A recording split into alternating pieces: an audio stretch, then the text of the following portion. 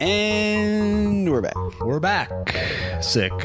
All the actors are done. No more actor talk. No more. If you say another actor out of turn, Podcast is over. it's over. It's over.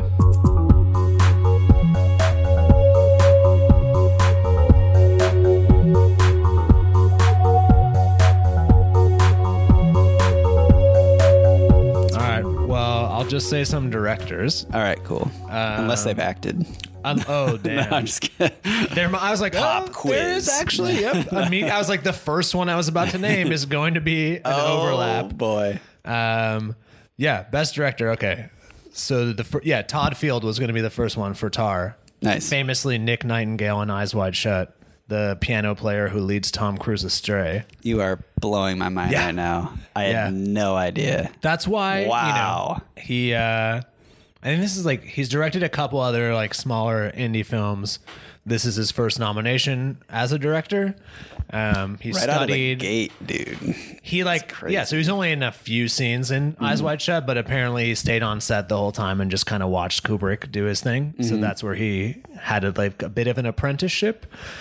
The other nominees, the slightly more well-known Steven Spielberg for The Fabelmans. You might have.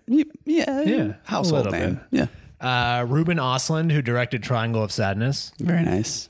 Daniel Kwan and Daniel Scheinert, the two Daniels as they're known, for Everything Everywhere All at Once. Very nice. And the last nominee is Martin McDonagh, who did Banshees of Inisherin. Wonderful. So those are the five. I like these. These are all great. Yeah. I mean, great nominations. Yeah. I am not as aware of like everything a director can do. I feel like as I watch more movies and like read more, I'm like, I can sort of pick out who's doing what. Yeah.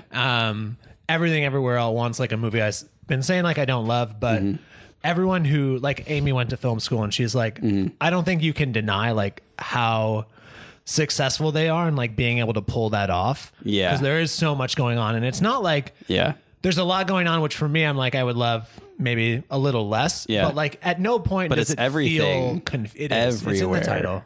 They told me what it was before I went there. You knew. But it is truly like, yeah, it's impressive. Like, because there is a lot of different stuff in there. I don't know. I have no real. I'm a little confused on like Triangle of Sadness. I have a thought on that. Not that I disliked it. Yeah. I mean, I didn't love it, but it didn't. There are other movies. Yeah. That stuck out to me as like being more technically proficient. I know Ruben Östlund has, I believe he has won an Oscar for Best Foreign Feature for Force Majeure.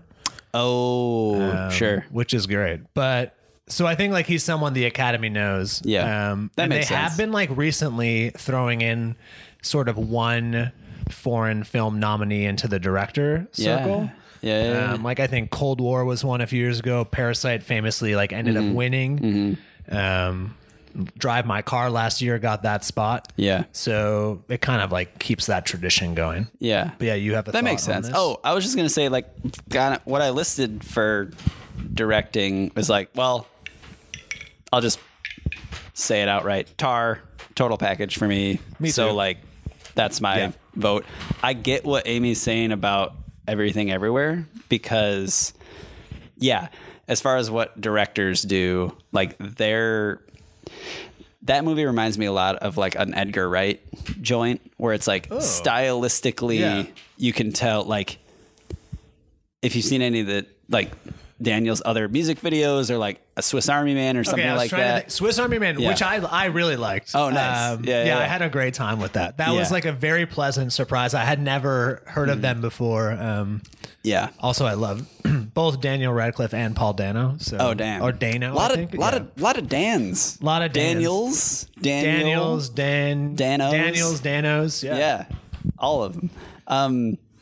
But yeah, you can tell it's, for lack of a better term, it's like, it's got their stink all over it, you know? Like you can tell it from a mile away. Like, as soon as you've seen any of their other stuff, you're like, oh, this. Like, so in that regard, it's like, I think it is a successful, like, directorial nod, because it's like, oh, they crafted this. Like, they had their hands in every part of this thing, and it's their vision, and you can tell. To that end, I think it's not like it's...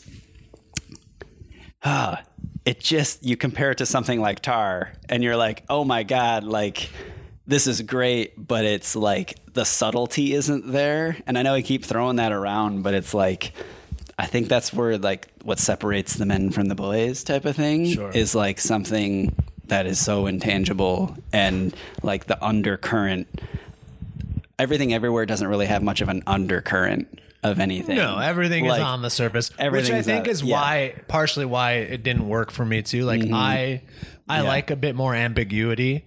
And like, I think, like, if something is vague, I think that's bad. But if something is ambiguous, where it's like, they're giving you everything that you need to see on here. And exactly. And I also am like, do I just say like subtlety because I don't see everything that they're doing? But I think, like, if you can watch something and you're not like, this is exactly what they did here, but you feel that it was like expertly crafted, that to me is like the sign of subtlety from a director. Totally. I agree with you on Tar. I mean, And then to that end, this is where I'll weave in one of my more technical aspects. Everything Everywhere is up for editing. I call horse shit. That movie is way too long. Too much editing. And it is, and for what? Too much editing. It cuts too much going on. It's somehow too much editing and not enough. Yeah, that movie is at least a half hour too long. Like, it's crazy. And people like rag on Lord of the Rings for having 7 endings. Like, this movie, come on. Like, I was sitting there just being like, look, this was a good time 20 minutes ago. Like, I'm with you. You know. That's also that's a director thing too. It's not just the editor. Like, they are in the room too. Like, they should be able to, like, kill your darlings kind of a thing. Did the Daniels also do they also edit their own films or not? If they did, then that makes even more sense. They might have, because fun fact. This is more of like a fun. They did not. They did not. Okay. An editor called Paul Rogers did that film. All right. Yeah. I'm not saying it's bad. I'm just saying, like, an Academy Award nomination for that, like that, I don't know. Because that's one of my biggest problems with that movie is its length and not knowing when to shut itself off, basically. I'll leave it there, I guess, just because, like, I mean, personal, I don't know. It's interesting to know. I think, like, I want to talk a little bit about that in, like, in a grander sense of, like, for me, I know, like, you've done a lot of editing work in your career for fun. Like, for me, when I'm watching something, the editing is like kind of what does, like, if something has momentum or a cadence to it of, like, I'm never getting bored by this story, I feel like that's a good sign. Or you're not noticing when things change rapidly. I'm like, that's a good sign that, like, the directing and the editing is doing its job. Of, like, it should be invisible. Yeah. And so I mean, I think a lot of movies are 20 minutes too long. It's true. And then, like, we forget that, like, a lot of editing is just like, and directing is knowing when, okay, we don't necessarily need this, but it's always hard, I think, when you're in the moment to, like, cut something you love doing. Totally. And, like, you're afraid if you cut it's because I rag on it, but it's not as simple as being like, oh, just cut that, it'll be fine. It's like, a lot of things play off one another. You can't just, like, straight up take a lot of stuff out and not expect the story to suffer, like, that kind of thing. But again, that goes down to directing, and where it's like, did we need this in the first place? What's going to work? What's not going to work? I don't know. I only pointed out for this one because of the editing nod, and because it was a film that stuck out to me immediately as I was watching it, that it was too long. And I was just like, oh boy. But to the directing nod in particular, it's like, you can tell it's a Daniels film, and that's really cool. Yeah. And they made it for, was it like 20 million bucks? I think for the like, it's incredibly impressive what they pulled off with, like, the budget they had. I hate ragging on it because it's so cool what they did. And, like, I was going to say another, like, tidbit that I learned. 6 people across the like world, all remote, did all the special effects for that movie. Oh, wow. 6 people. It's nuts. Okay, that's wild. I think like yeah, crazy. That's another. It's just like, yeah, these things are, you can be like, it's not for me, but how can you not at least have respect for like how they pulled this off? Yeah. Yeah, I don't know. The director nominees are pretty good. I think like, I mean, yeah, I would also pick Tar. Yep. I have a few more. We already mentioned RRR. I think like you can't really pull that off if the director's not doing a great job. Oh yeah, that one is like, because talk about somebody who has to have their hands in every piece of the puzzle or whatever, however that goes. That's the total package as well, where it's like that person is crafting that story and setting the tone for everything, coming down from like the acting to like the framing to like the choice of how it's shot, like with the DP and everything like that. And then editing is like, are we holding too long on this? Is this supposed to be funny? Is this supposed to be serious? Is this supposed to be dramatic? Is this, that kind of thing? And that movie, it's firing on all those cylinders. Yeah. And that is somebody who like knows exactly what it needs to be when it needs to be, that sort of thing. When you described RR like in that way just now, in conjunction, like I feel like it has a lot of similarities with tone shifts and acting that Everything Everywhere All at Once does. And now like comparing the two, I'm like, I feel like RR pulls it off in a much stronger way.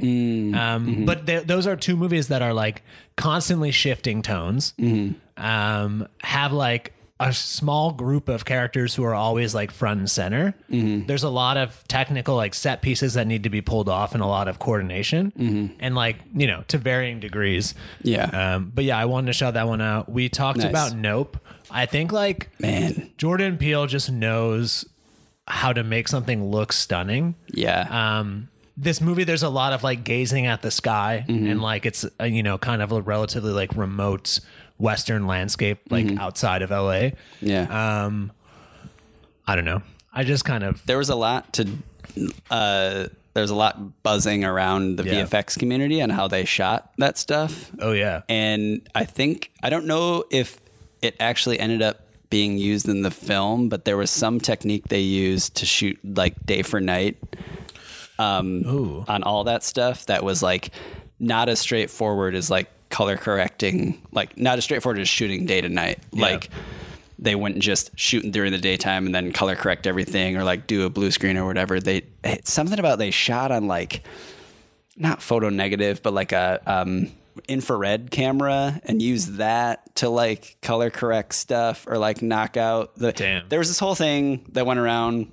There's this VFX channel I watch, Corridor Crew, and they kind of tried to do a breakdown, but they're like, this is all hearsay at this point because they said they experimented with this, but they never said they actually used it in the final film. It could have been a lot of rotoscoping the characters out of the background and everything like that, and just putting a bunch of CG clouds and stuff. Very, very well done. Like I've never seen a movie that looked that good at nighttime. No, it's definitely not real, but I don't know how they did it. And it's a movie that like, there are a ton of wide shots in it, but there are a ton of like images that just have stuck in my head since I saw the movie. And for me, that's pretty rare where it's like, I'm remembering specific shots of something that like only grow in how much I appreciate them until after the fact. I think like he still has great timing and like framing for little scary moments here or there. Like this is not Us or like even Get Out in terms of like the horror. There's not really a horror element to it except like those kids who are dressed up like aliens running around. Just the way that it's framed, it was like it got me. But there are a lot of shots of people like looking up or just the vistas that really stand out, or like that shot of the like wacky inflatable tube men. Like he just knows how to pick visuals. Oh my God. Like, you're totally horror right. Set on the scene of the old sitcom that they keep flashing back to, which like, there's just a lot that's stuck in my mind from that movie. And I think that's credit to him. Is such a good point. Is like, I don't know if you'd call them set pieces or whatnot. I mean, to point they are, but it's like, he finds this like iconic imagery. Like, remember last year we were talking about like Drive My Car, how it's like there's a striking thing in that movie that just is inherent, which is the red car. Yep. And it's striking inherently, just the way they're framing it and driving through all these cities. Like, Nope, like, has all these very striking pieces of imagery, like the field of wacky inflatable arm flailing tube men to the UFO itself. It's one of the coolest depictions of a UFO that I've ever seen. Yeah. The way it moves, the way they don't show it a lot. Yeah. Like the characters they bring in, and like you're seeing everything through their eyes and through their point of view. Never once are you like just kind of experiencing like, oh, I'm just experiencing a bunch of like CGI or something like that. So you're seeing it through real people's eyes, and it's framed from the ground up, basically. Yeah. And so it has that much more impact, and you're feeling that terror with people. And I think when you combine that with just like these inherently interesting visuals, to exactly what you're saying, Jordan Peele, like, I think that's the director's job too, is to like frame this, whatever the scenario might be, driving a car or like you're being hunted by a UFO in the canyon, like, how is that going to stick in people's minds? Because a lot of movies have done a lot of really creative things, and we don't remember them because they're not framed the right way. Right. Because they're just not directed properly. Yeah. You know? And I think like if you can remember almost like still images from a movie, then like that means... Yeah. You know, we often remember like the big action set pieces or like the monologues and things like that. But I think there's like a lot of quiet and like stillness in this movie because, yeah, you're like looking up at the sky trying to figure out is something amiss, like, and it still sticks in your head. But you mentioned that, yeah, he tried some new technology. Another man who loves to fuck with new technology, Big Jim, James Cameron, dude. Avatar: The Way of Water. I think this is as good a time as any to talk about it. Because, you know, famously, Avatar came out in 2009, so almost 14 years later, 13 years later, all that time because he was developing new technology to be able to film underwater and have it look as good as it does. Yeah. And I gotta say, worth the wait. 100%. Yeah, it looks for me like, okay, I also love nature documentaries. Avatar, like, you know, the first one, there's nothing complicated about the plots of these movies. No. And it's like you can complain about it if you want, but that's not what James Cameron is like interested in or worried about. Like he has created his own world. Now he gets to play in it. Yeah. And he has and he like shoots it, you know, to be able to film underwater rather than like making it look like that with like, you know, obviously there's a ton of CGI as well, but like they developed the technology. They had like people learn. I think like Kate Winslet broke the record for like holding your breath underwater during this movie, which is like insane. That like everybody's equally committed to being like, let's actually shoot. If we're gonna make a movie called Avatar: The Way of Water, like let's actually shoot it underwater. Yeah. And it looks stunning. It works. It's completely stunning. I have a couple things to say about that as well. Just more. I'll weave in my technical tidbits here. Oh no, where to go? I was going to say, this is where, like, he keeps changing the game for visual effects with, like, he did it with Avatar, the first one, and he's doing it again with this one, just like leaps and bounds. Everything they're doing in that movie is light years ahead of, like, most every other Hollywood picture.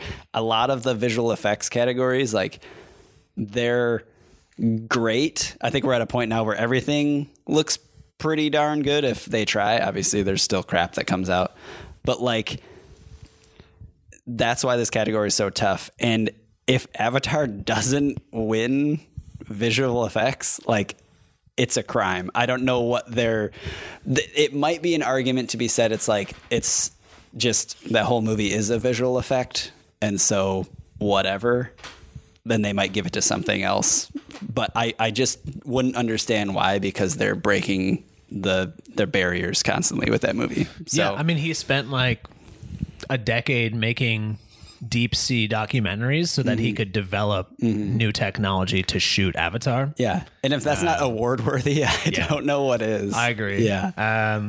Really liked it overall. It looks stunning. I mean, parts of it to me, I'm like, it maybe makes like a better nature documentary than it does like narrative film. But everything is working together to like, it's another, like, I don't know. I used to have a thing about movies being too long. Sometimes you feel it and it's frustrating in those situations, but I don't know. The more and more I see like films that have longer runtimes, there's a bunch this year that were like over 2.5 hours. Yeah. Most of which I was entertained with. Like that didn't like Avatar did not feel 3 hours long to me. No. Tar did not feel that long. No. Even like Babylon, which we haven't mentioned yet, is like 3 hours long, but to me it did not feel that long at all. It.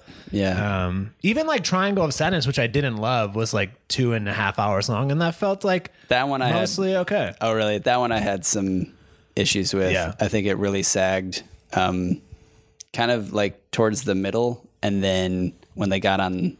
Like the last third of the movie, it was okay. That was pretty much. That's fair. Not a slog. I think everything there was good, but I think it could have used some judicious editing. Yeah, but yeah, I think that one for directing.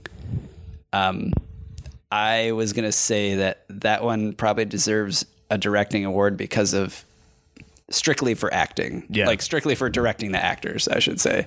Everything about it was like. Fine or whatever, but like the acting is like the standout for me, like how like the micro interactions between everybody, and you know it's all in this like posturing and like things like that. Aside from Woody Harrelson, there aren't like big names in that movie. Yeah, but everybody is so good. Yeah, exactly. I think a couple more directors. Park Chan-wook, Decision to Leave. Did you see Decision to Leave? I did. Okay, I didn't love the movie. But it's another one where like I keep thinking now back on like certain shots of the film. Oh, really? Like the way that they look down from like the cliff a couple of times at like where the first guy dies off. Like a lot of scenes of just like two people in a room like blocked against a certain wallpaper, or like the way that he shoots like the sushi takeout dinner that they have. Like, so I just wanted to shout that one out. I think he's The Handmaiden is probably my favorite of his films. Old Boy is also up there. The Handmaiden. Why can't I remember The Handmaiden? I don't know. Shoot. It's kind of told in like three stories. It's a South Korean immigrant in Japan like infiltrates kind of a family, and it's hard to explain. I might have to. There's multiple scenes of like full on like lesbian porn. That's the easiest way to get someone to remember. Yeah, no, I missed that one. It's very good. Okay. The other director is Edward Berger, who directed All Quiet on the Western Front, which we both recently seen. That's a movie that got a bunch of nominations, and I think not a lot of people had seen it at the time, but it's on Netflix, so it's like pretty easy to see. Yeah. It is, I don't know if people have read the book or seen the older movies. It is harrowing. It's not an easy watch, but I think technically everything about it was like pretty technically perfect. I don't know how they pulled off some of it. Yeah. It's difficult. Like, it's a movie that's difficult to recommend because I'm like, you are going to be kind of just like, you are in war for 2.5 hours, and it's like, it's very unpleasant. Yeah. But I don't know. They shot a lot of that at night too. Like cinematography looked beautiful there. God, that was a beautiful movie. There's a lot of like tracking movements of like people running from one trench to another. Yes. You always, even in like the battle sequences, like I felt I always knew where I was with the camera and like who I was looking at. That's so hard to pull off, dude. Really hard. Man. Yeah. That is just kind of like, I feel like that movie overall is technically masterful in the way that I'm like, if it wins awards, like I will not. Yeah. It seems like a very easy one to give a lot of awards to. And I wouldn't be mad at all, because I was like fully engrossed in that movie. I didn't think I'd like it as much as I did. I'm not exactly like a war movie aficionado or anything like that, or I don't even gravitate towards them because I know there's going to be a lot of people dying in the mud. but damn, like that movie was so, it was like 2.5 hours long, but it didn't feel it. And it was like, even though it was unpleasant to watch, I was in it. So, like, holy cow. It's like a rare movie at home where like that is that long, especially where I felt like as I was watching it, I was treating it like I was in a theater, where like I turned all the lights off. Like 10 minutes in, I was like, oh, this is this is going to be like an experience that might not be pleasant because, you know, they pretty quickly are like, this is sort of like the horrors of war, and they aren't shy about it. No. But it also, it didn't ever feel like it was like trauma porn or anything. No. Like sometimes, sure, like, but I feel like a lot of other war movies that you see, like, you're like, okay, you didn't, or even like action movies or like revenge movies and stuff. Like that's kind of the point of a lot of them. Yeah. This one did kind of just feel like this is some terribly like difficult things to see and watch, but it felt truthful to like what they were trying to tell. I think it's because you're always seeing stuff through the eyes of the character. Yeah. Like, and that's why it doesn't feel like trauma porn. That's why it doesn't feel like you're just like witnessing all this crap happening to these poor people, you know?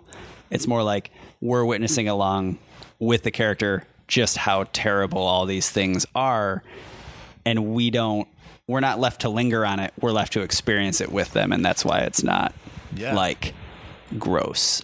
True. Like, that's a great like, because we're seeing it through their eyes, it does feel like it has a more human element to just being like, here's some like difficult, because it moves the characters forward too. You're like, oh, if we experience this with him, we know what he's going through. It's not just like, oh my God, it's not like watching one of the Saw sequels, you know? True. And I know one could argue that like, oh, well, you're in that with those people too, but you don't know anything about those people that, you know, except for this one, you know, thing that they're paying the price for or something. And they linger on all the gore and everything like this. Is like the reason they do it in a movie like All Quiet is because they want you to feel the emotion and the struggle behind what's actually happening on screen. Like that scene with the dude that he gets in a knife fight with in the crater, you know, basically. I was like on the verge of tears during that. Oh yeah, we were like sitting there feeling really uncomfortable, but not from like a gore, because of the human element of it. You could see what it was doing, what like what war and these horrors were doing to these men, like psychologically, in a way that is like, it kind of like, even for a while after we turned, like the movie was over, it sits with you, not specifically like the images that are like gross or disgusting, but like the emotion and like the feeling and like how difficult it must have been to be in those situations. Yeah. But yeah, I just think like that movie is a technical masterpiece on all levels. Yeah, absolutely. I don't really have anything else director wise. So if you have any other notes you want to mention before we get to Best Picture, otherwise we can just. Yeah, I was going to say, just piggybacking off some more of the technical aspects. Cinematography. I love everything about Tar. I think Elvis is flashier, but I think it still works. All Quiet, I think, should get it because of what we were just talking about. But I will go back to Tar to be like, even though it's, you know, we're not running through, you know, war scenes and stuff like that with people, and like there's not as much technical stuff happening and everything like that on screen. I think the way everything is strictly from a cinematography standpoint, like framing and like color palettes and everything, I think Tar puts you in each place and makes you feel that place specifically, like whether it be like a concert hall or like a lecture hall or her apartment, all these different places, and they feel like those places, right? They feel like they're completely real. And I don't know if there were probably sets. I'm assuming they shot a lot of the concert hall stuff in like real concert halls, but like for everything that wasn't blatantly obvious to be actually what it was, I think they did such a good job at like recreating those and lighting them in a way that was like, oh, I feel this is like a cold, aristocratic like lifestyle, or I don't know how you put that. You know what I'm trying to say? Like her lifestyle, like her level of her profession and everything.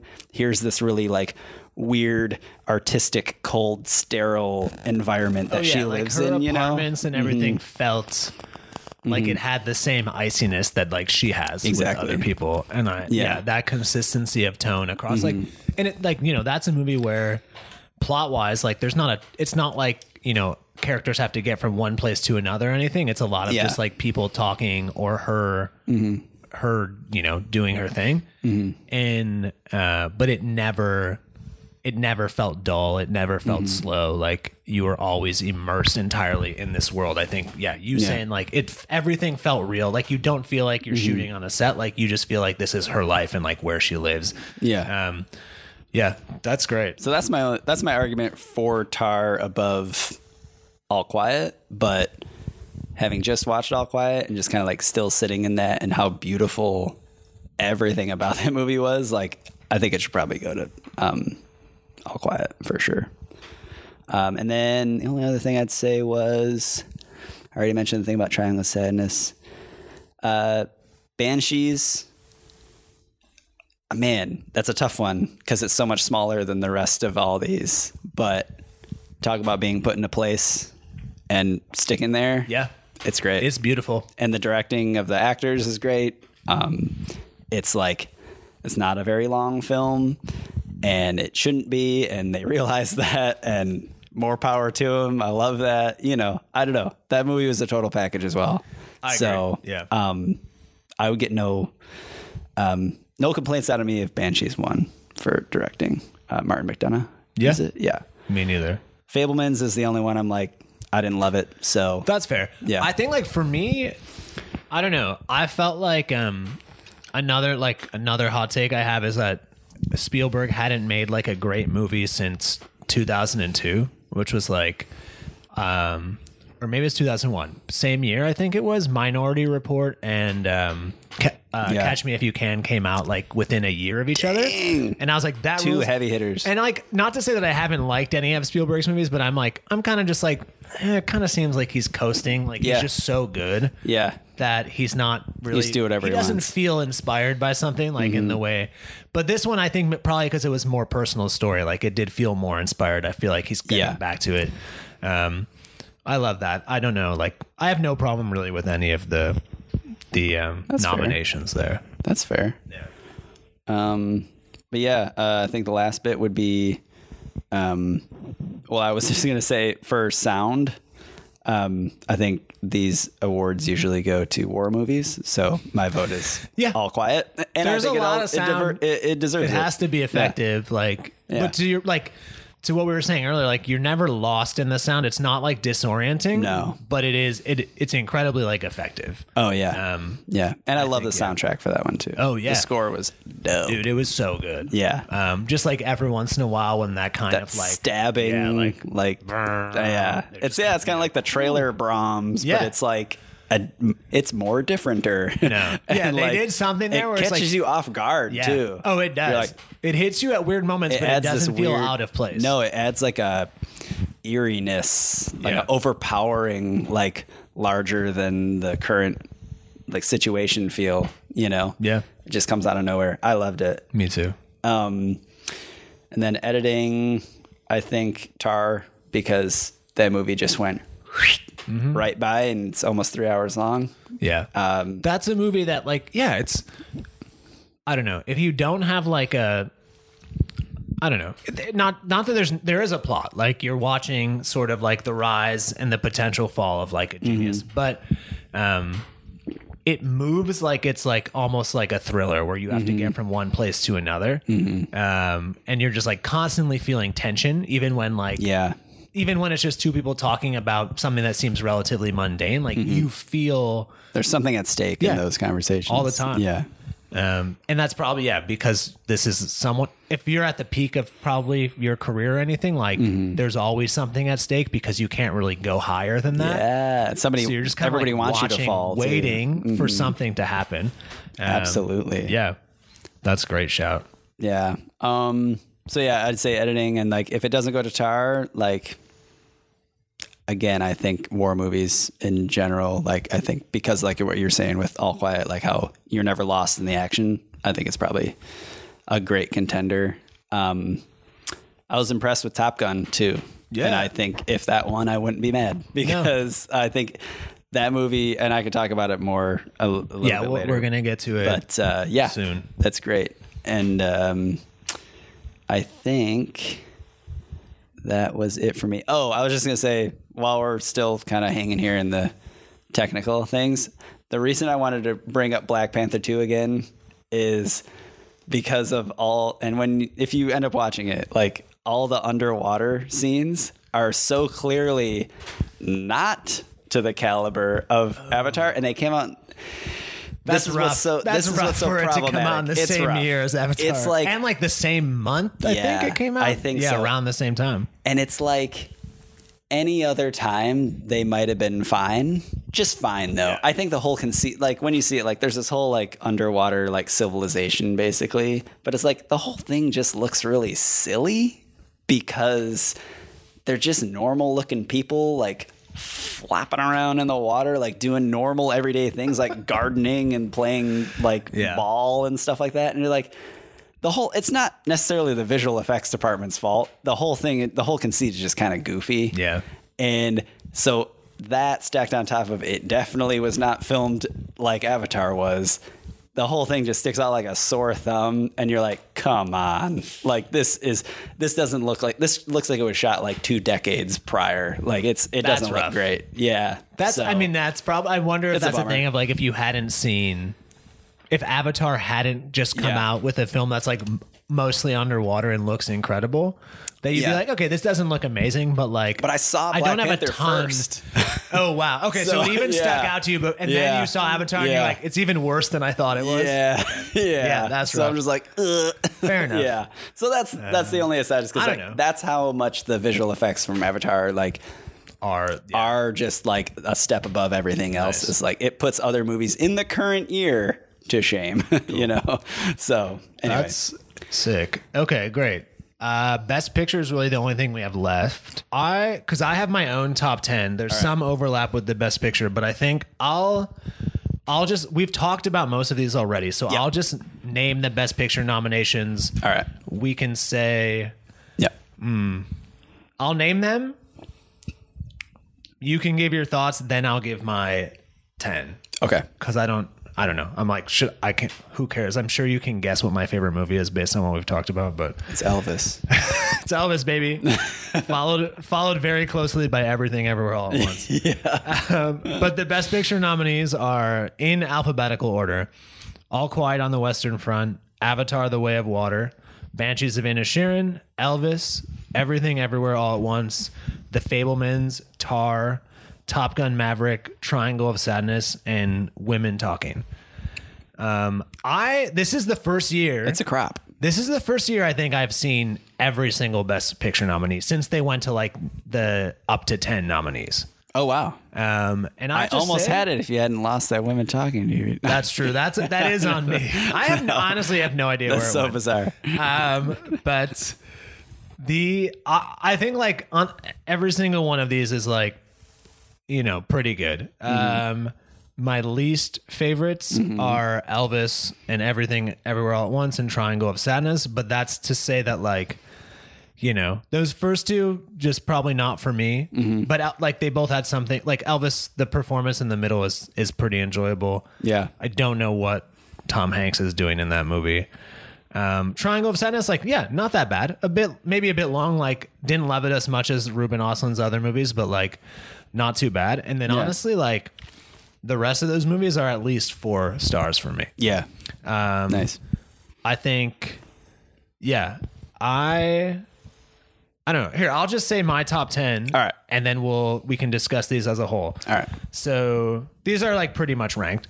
Number 10 for me was Women Talking. Okay. Number 9, Jackass Forever. Yeah. Number 8 is a movie called Athena, which we haven't talked about, which is it's on Netflix. Yeah. It's awesome. It's a lot of like long takes of sort of some of the most impressive long takes I've seen. Really cool. Yeah.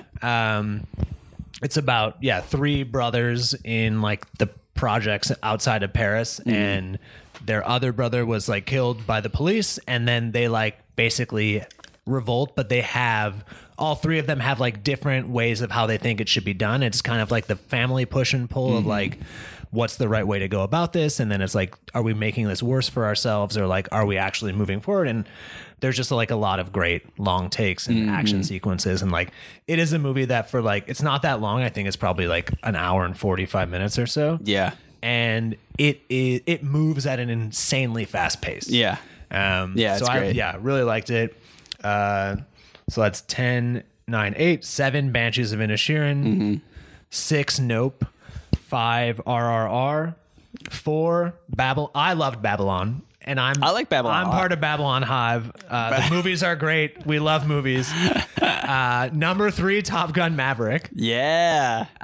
Because dude, Top all Gun 3 of those. ruled. Okay, so like RRR, Babylon, and Top Gun were 3 movie experiences that I had that were just like the theater was bumping and there for it. Nice. Number 2, controversial, I guess, for you, The Fabelmans, though.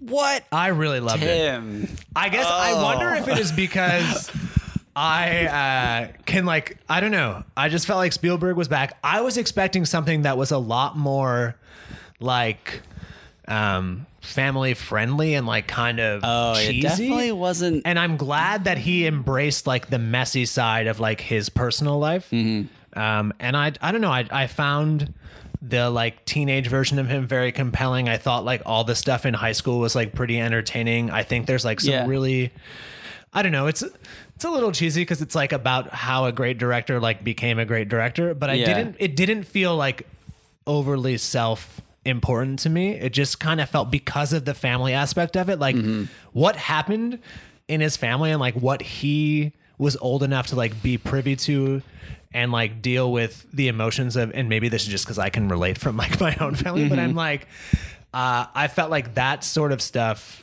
made the story worth telling. It didn't feel like he was just like, I'm a great director, like nearing the end of my career, let me tell you about myself. It was like the family part of it was very compelling to me. The parts about art as well. I would say, I like, really liked it. I really did enjoy like the uncle coming in and saying, all those bits about like wrestling with doing what you love versus, whatever else life might throw you. I think that's like super important. I did feel like it was a little masturbatory. That's fair. I mean, if it's a movie, if you're making a movie about your own life, like, it's going to be. That's not something I can be like, to me, it didn't feel like, I've seen plenty of other movies where it felt overly like that to me, but this felt fine. And then, I don't know. But okay, to our point, like, there weren't a ton of movies this year that I were like, this is 5 stars for me.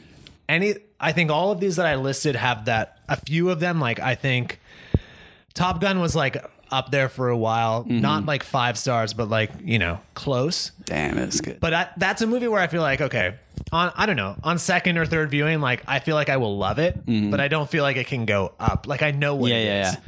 The Fabelmans, maybe, like, Babylon is something that maybe where I was like, the more I've thought about Babylon, the further I've got away from seeing it, the more I like it. I'm wondering if like I watch it a second time, will see the faults in it more and be like, but it I don't know, maybe not, because it is inherently like kind of messy and all over the place in certain parts, but like I think that part of it is like the point. It doesn't feel disjointed. It's just like, here's a lot of stuff going on, but it felt, I was very entertained for most of it. Definitely. I don't think my issue with Babylon and not making it like a pure like 5 star is that I actually don't think that Brad Pitt was the right person to cast there.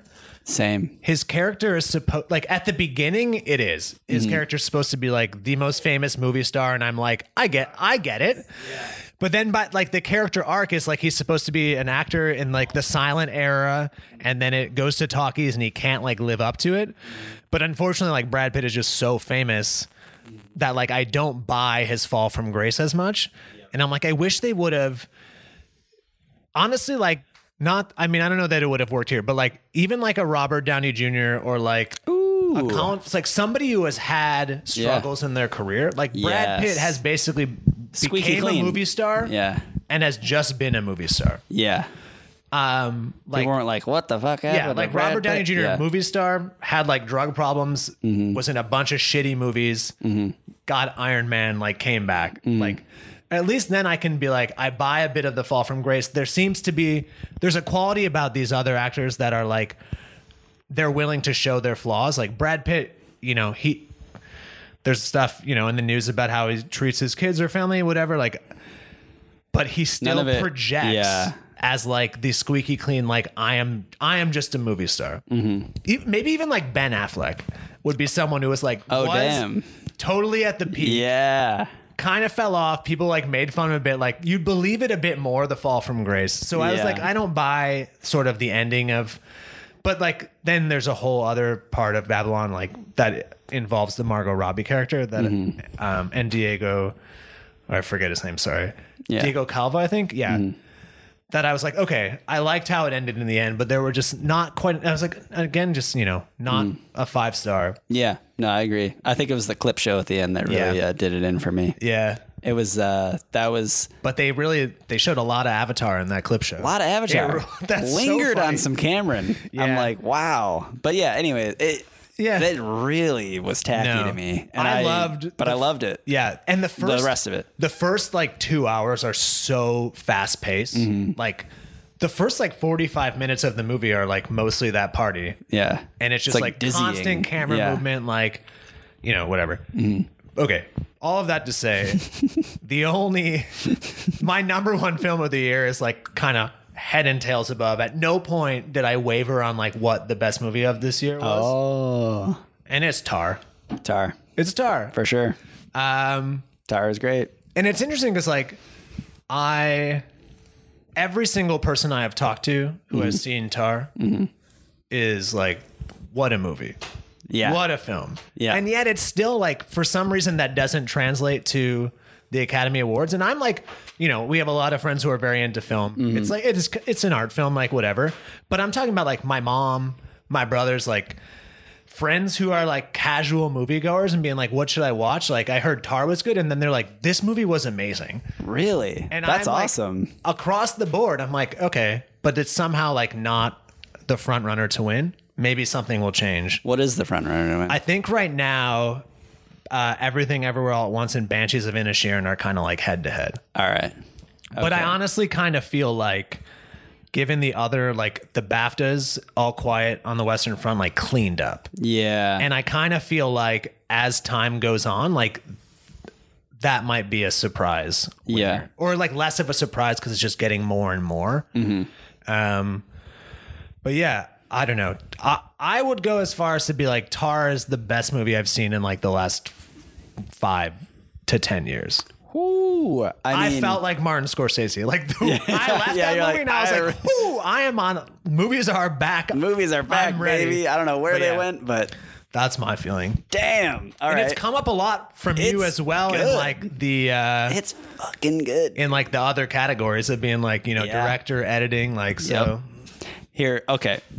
So that's a great top 10 list. I'm just going to go through what I wrote for.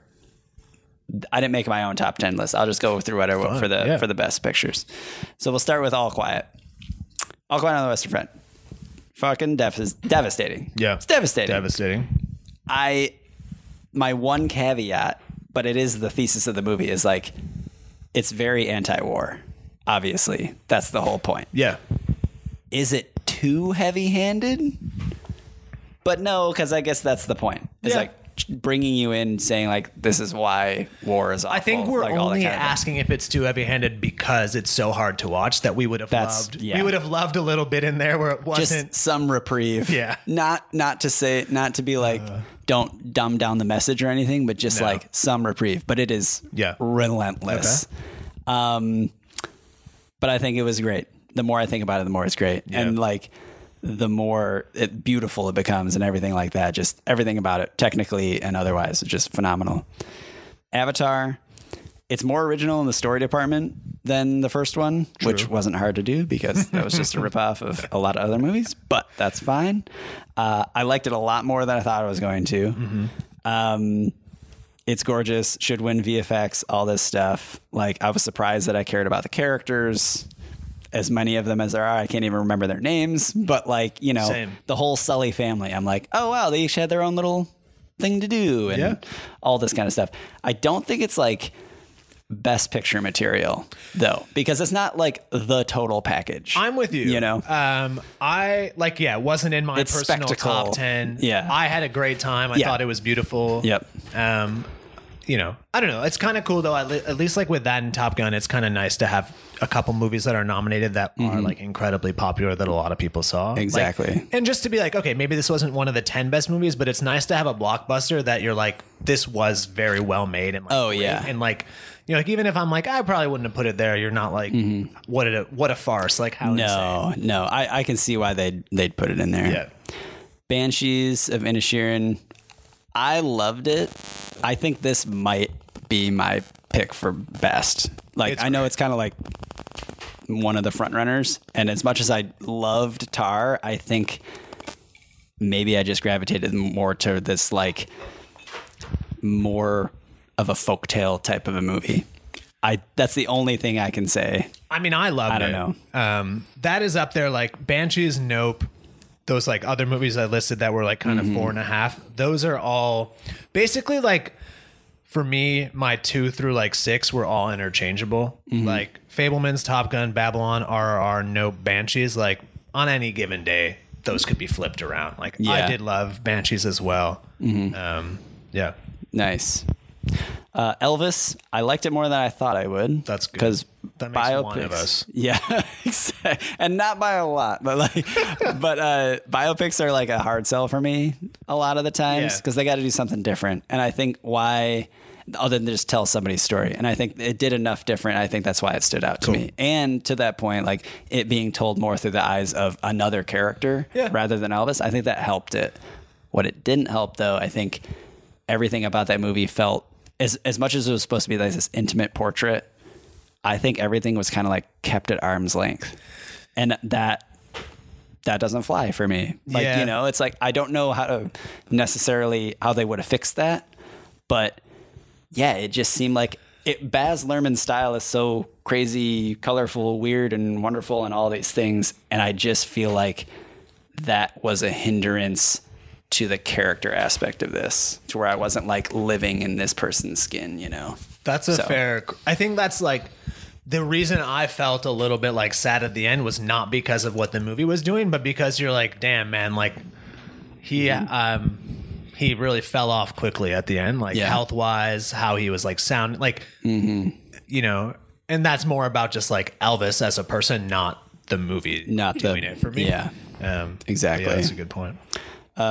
Everything or Everywhere All at Once is great and original, far too long, and that's why I don't think it should be Best Picture. Yeah, that's fine. I don't know. It's great and original. It would be cool for indie film everywhere. Yeah, it would be. And like that's the thing. It's like kind of hard to dog on it if it wins. Of like, not for me, but like impressive how they pulled it off.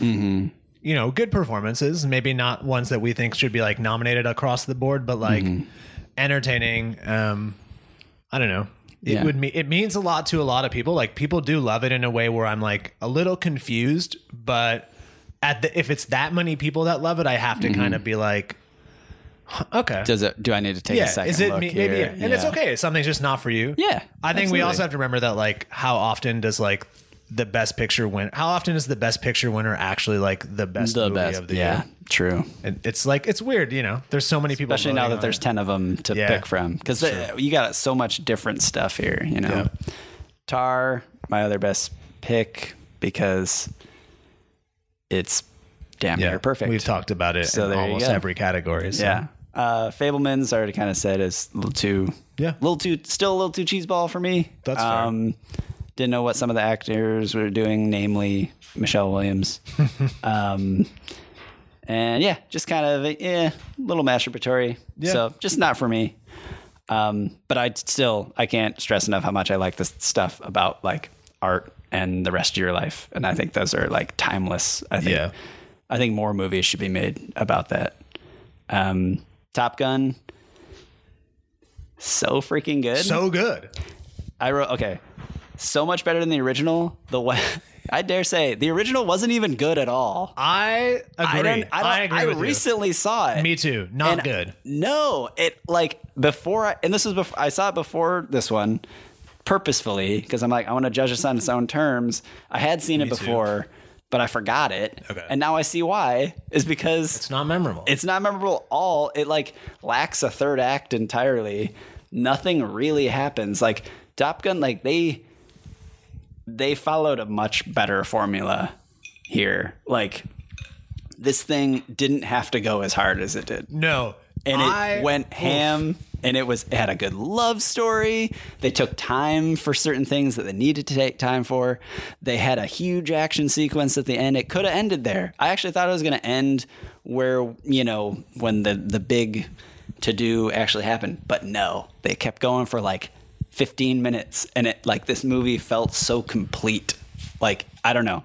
I'm with you. Awesome. I also am like, watched the first one in preparation for this one because I was like, oh, I haven't seen it. Like it's a kind of like a pop culture staple. It's boring. It's boring. Like for a movie that's supposed to be about like fighting and like flying, it wasn't entertaining. I was kind of just like, what's all the fuss about? It like feels like a lot of, I'm sure, like 90s and 80s movies where it's like, if you saw this in your like teens, it'd be transformative. Gonna mean a ton to you. But like coming to it for the first time in my 30s, I was like, I've seen so many better action movies. Yeah.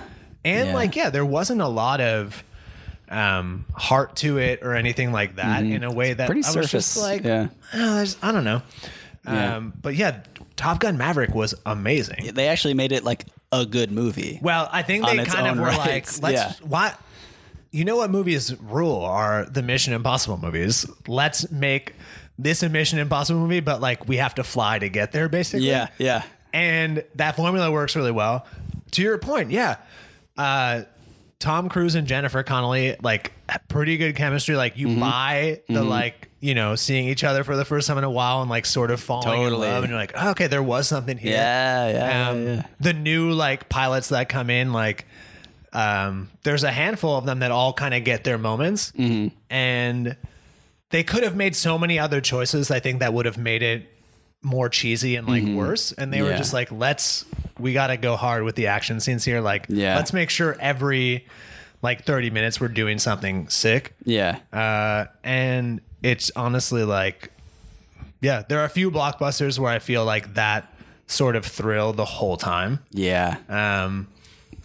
And I don't know. Tom Cruise is a movie star. He's a star. I'm so hyped for the new Mission Impossible movie. I can't freaking stand it. It's gonna Fallout is like, it's so good. Like, to the Top Gun point where I'm like, I will watch this again and like love it. I've seen like Mission Impossible Fallout probably like 5 times. Yeah, and that's a movie where it's like every time it's just as good. Yeah, it never gets worse for me. I'm just like so good, and I feel like I'm glad that Top Gun. Plus, I mean, there is a lot better technology to like shoot in planes and make it is real now. They're actually flying those planes, and like you do feel that. Great stuff. Oh, loved it. Triangle of Sadness. The Age of Eat the Rich. I think that's what this movie. That and The Menu, obviously. The Menu. I like The Menu. The Menu is awesome. Yeah. I think Triangle of Sadness like started really strong, and I do think like across the board the acting is so good, the directing of the actors is so good. I think it fell apart for me, while Woody Harrelson and the other guy are kind of like trading quotes back and forth between, was it communism and capitalism, basically? Yeah. Or socialism? I can't remember. Yeah, socialism. Like Woody Harrelson's the ship captain of this like yacht ship, but he's a socialist. That's and then right. The other guy is like, well, he's rich dude. Yeah. So I think that's kind of when it fell apart for me. It's just because I think that is where it started to drag, where I was like, what is happening on this ship? And like the whole time there, you show this like old lady sliding around and puke, and like, it's pretty gross. Yeah. I mean, not that that wasn't funny, but like, I feel like it just kept going on. It wasn't for me. I really liked them going back and forth. I found like both of them very compelling, but in no way from that moment on, there's like no subtlety in the movie. It's just telling you like, this is a satire. Like, we don't like rich people. This is why. Totally. And you're just kind of like, okay, I get it. It's less interesting because it's like, you know, that a lot of movies try to say that. And like, that is a big thing that like people talk about now.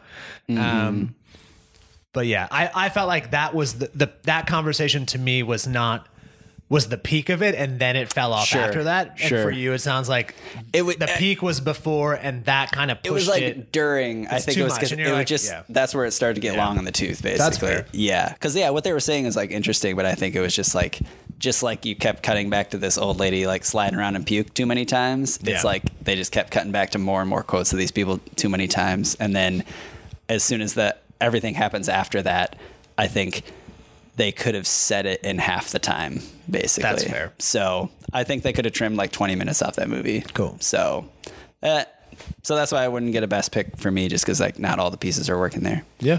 But then I haven't seen Women Talking, but I heard it's great, and I want to see it. It is. So, yeah, I highly recommend. But I'll get to it. Okay, so it sounds like for you, number one, Banshees of Inisherin. I go Banshees. Nice. And then Tar. Nice. Even though I think, Catch Me on a Different Day, Tar. Yeah. Tar for me. Yeah. I don't know. And then creeping up there is All Quiet. Yeah. I think All Quiet is okay. So when I saw All Quiet, I was like,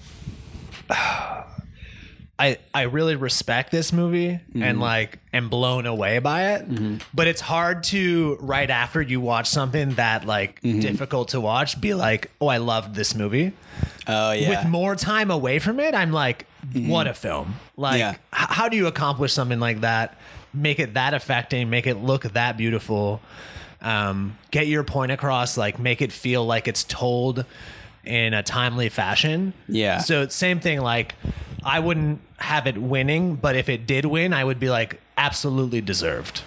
Oh yeah. And maybe the only reason I wouldn't have it winning to the same point where you're like, is it too much war basically? And I'm like, I think it is. It's too hard to watch. Like, to the point where it's like, I don't know how I can recommend, or like, I personally like part of me when I like rate movies or like, I think about them, part of it is like, would I watch it again? Did I have like a great time watching it?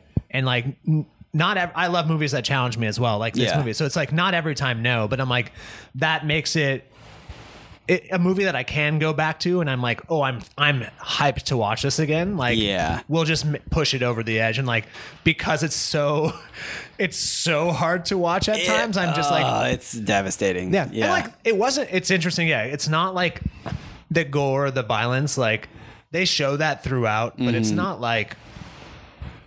I don't know. I've seen movies with a lot more like blood and gore and stuff, but it is just like, oh, you're in World War I for like 95% of the movie, and it is just like, whoo. Oh, the setup and everything to where they're repurposing these uniforms. Oh yeah, they really put you in. Yeah, how terrible that was. But yeah, no, if that won, I would just be like, well deserved. Yeah, very well deserved. Absolutely. Cool. All right. That rounds it out, though. That's it. So we got a couple like honorable mentions or some random movies that we haven't talked about really that we want to throw out there. Yeah, let's throw them out there. Cool. After this.